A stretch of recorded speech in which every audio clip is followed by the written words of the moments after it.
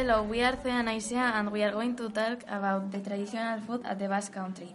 First, we are going to explain the food that we eat in special days, because the Basque Country is a place full of festivity days with music and a lot of delicious food. We often do what we call chocolatada, which is melted chocolate with milk and biscuits or churros. We also eat chistorra, which is bread with chorizo or talo, which is chorizo in a pancake. Now we are going to speak with Jomin, that is a person who prepares the food at the festivals. Hello, Jomin. Hello, Haizea. How are you? Fine, thank you. Is it easy to prepare food at the festivals? No, it isn't. I have to prepare a lot of food for a lot of people, but hopefully I have the help of some volunteers. Depending on the festival, there is a different type of typical food. Oh, that sounds delicious. And for how many festivals do you cook? There are so much that I can't count them, so imagine. Can you help me with one thing? Yes, of course. If you had to prepare food for people of Sevilla, what type of food would you prepare? If I were you, I would prepare fish and I will give them wine too. Okay, thank you so much. You are welcome, Tomin.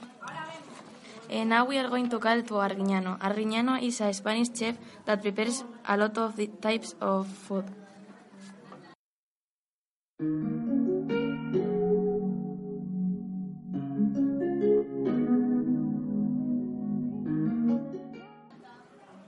Hi, Arguiñano. Hi. Arguiñano, can you tell us what materials do you use for preparing a plate of marmitaco? Yes, of course. I don't speak really well English, but I am going to try. To do marmitaco, I need these ingredients.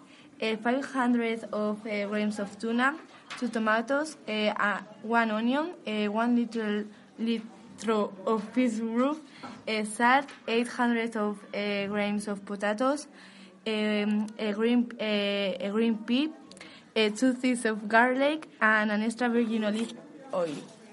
Wow, are you serious? How many ingredients? Yes, some years ago I did it with less ingredients because we were in a crisis period. But I think that with more ingredients it's more delicious. I don't believe you. Yes, ha ha ha. I have to cook a lot of things, so bye. Now we are going to tell you some advertisements. Hey guys, have you ever thought about having a cooking degree?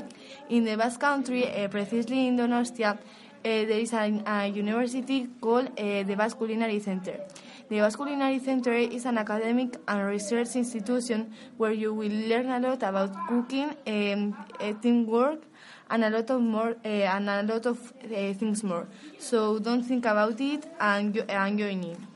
At the Basque Country, there are a lot of famous restaurants with even 3 Michelin stars. For example, a very common restaurant is Aquelarre. This restaurant cooks delicious food, but they are very expensive, so you can go to the sidrerías where they cook chicken with crisps and a lot of things more. Well, this is all, and we hope you like it.